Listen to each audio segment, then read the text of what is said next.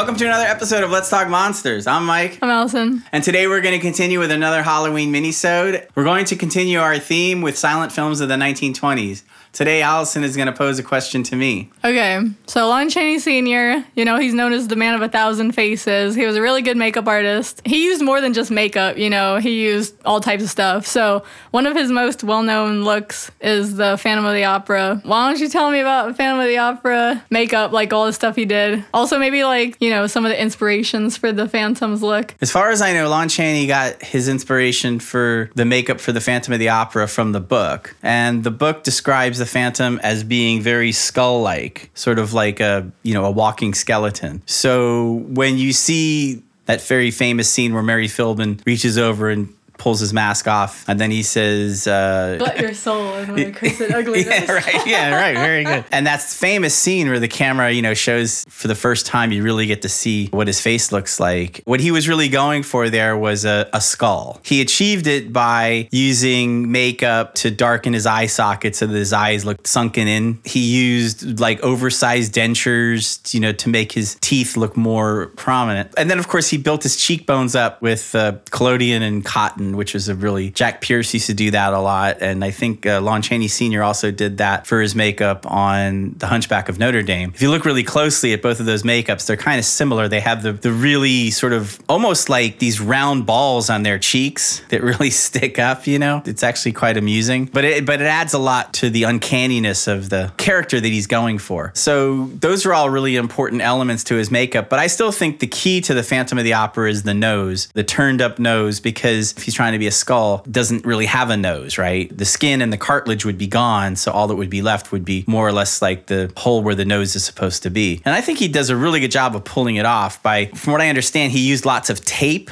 to tape his nose upward, and he used fish skin or something like that, and somehow that really stretched his nose upward. Now, I don't know if this is myth or not, but from what I heard was that in one of the close-ups of his face, the camera's purposely out of focus because it was such a close-up that if it had been in focus, you would have been able to see some of the tape and some of the ways in which he was getting his nose to turn up there. And I don't know if that's totally true, but it is true that the camera is out of focus in that one scene. Another interesting aspect to his makeup and to this character is that he appears at the ball, the masquerade ball, and he's in costume, which is I find that to be very interesting. It's a very semiotic thing because he already wears a mask to cover his face. So he could have come to the ball just as he normally looks, and it would just be some guy wearing a mask, which would totally fit into the masquerade ball. But instead, he shows up in the Mask of the Red Death costume. I want to say 1400s kind of clothing, and it's all red. And then he's wearing, of all things, a skull mask, which I think is really interesting because that's really what his face looks like underneath.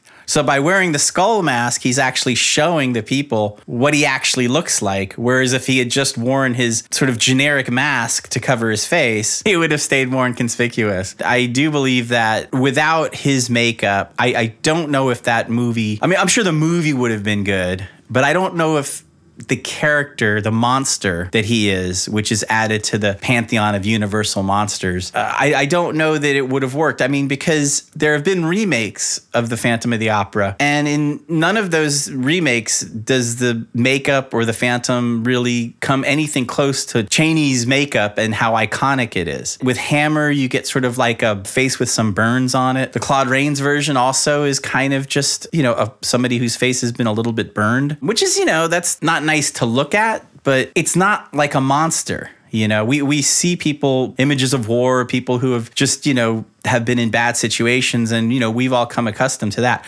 What Lon Chaney did in this movie was he literally created a phantom fiend. He created a monster, like an iconic look. And that's the brilliance of it. So that's my answer to Allison's question. We'll be back again tomorrow to continue the Halloween minisodes with a third and final question on silent movies of the 1920s. Bye.